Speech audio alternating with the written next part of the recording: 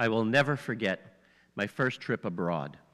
It was right after my first year in the seminary, and the Archdiocese sent all of the seminarians for a summer language program. Most of the guys were studying Spanish, so they were sent to Puerto Rico or the Dominican Republic.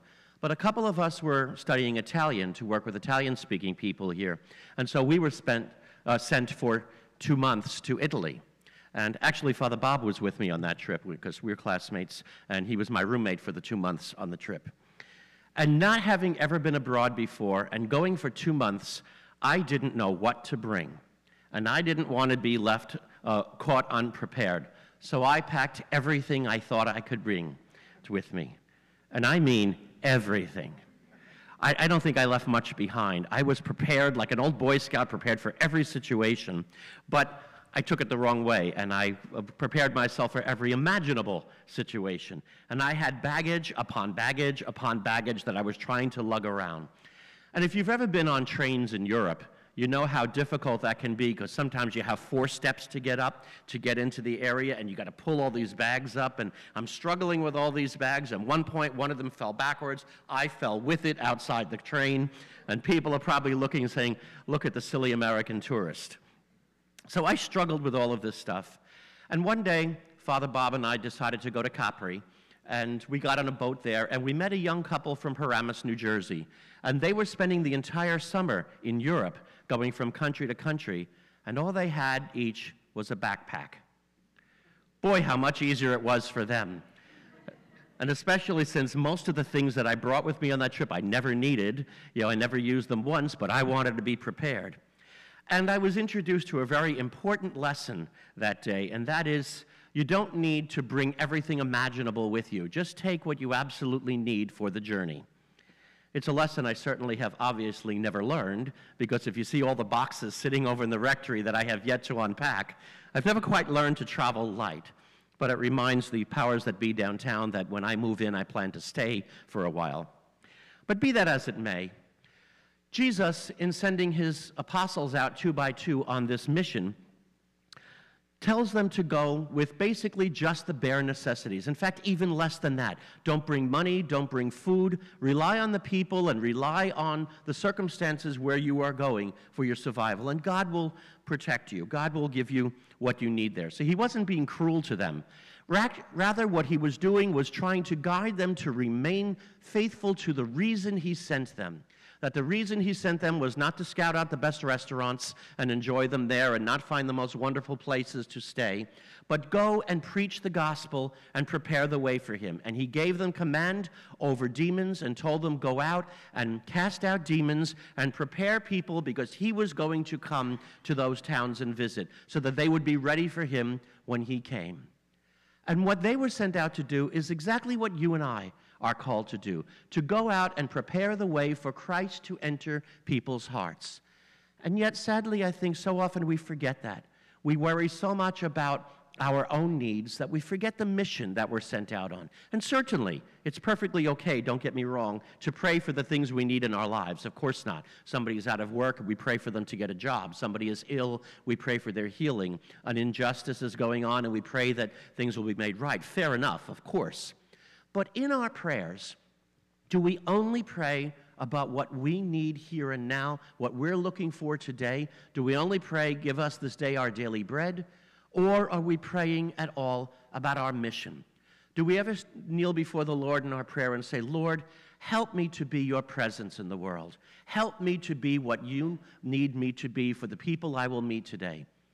Every one of us at our baptism was baptized priest, prophet, and king, which means we were called to be Christ's presence in the world.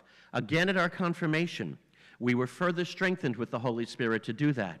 And some of you who are older may remember when you were preparing for confirmation, they said at confirmation we're going out to be soldiers for Christ.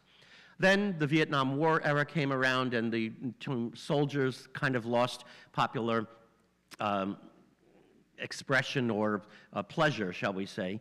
And so they started using other words instead. But it is a good word to remind us that we are going out.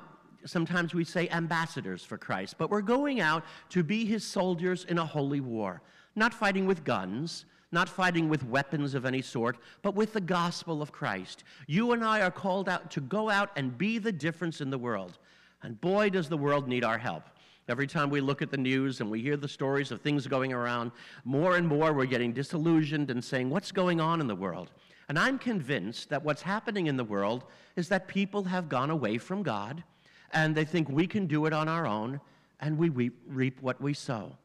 And isn't it amazing that the more people stop worshiping God, the worse the world gets? That's what's happening in our world around us. Imagine if everybody did things Christ's way, if everybody followed the gospel, what a very different world we would have.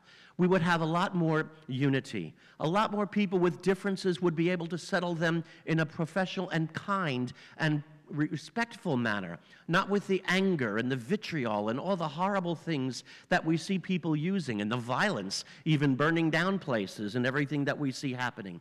I am absolutely convinced that this is the fruit of what happens when we turn away from God. And you and I are called by Christ to go out and be his disciples, his ambassadors, his soldiers, going out with the weapons of the gospel, to call people to a completely different way of life, to tell them, you know what, Christ is there for you, and Christ will help us change the world. If you don't like the world around you, then follow Christ. I think too often maybe we see the gospel as pie in the sky, a nice, beautiful thing, that makes us feel good once in a while, but many people, even many worshiping Christians, don't see it as practical. And maybe we get the idea that, well, the gospel sounds nice, but it would be wonderful if we were in a different world, and so it's really not going to work.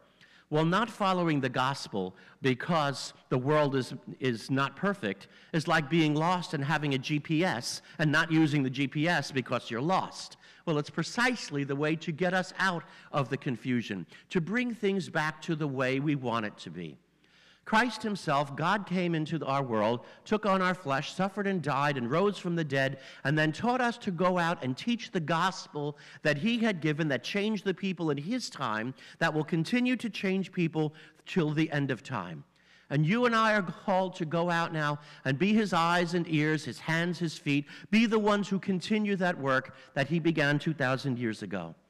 In our prayer today, let's ask the Lord to help us to remember the calling that we have, that we're not going to God, or hopefully we're not here just to try to make God meet our needs, like he's Santa Claus or the genie in the lamp, that he's going to take care of us if we're good, but rather to strengthen us in our baptismal calling to go out and be the ambassadors, the soldiers of change in the world, the people that are going to make the world once again the place that we know it can be.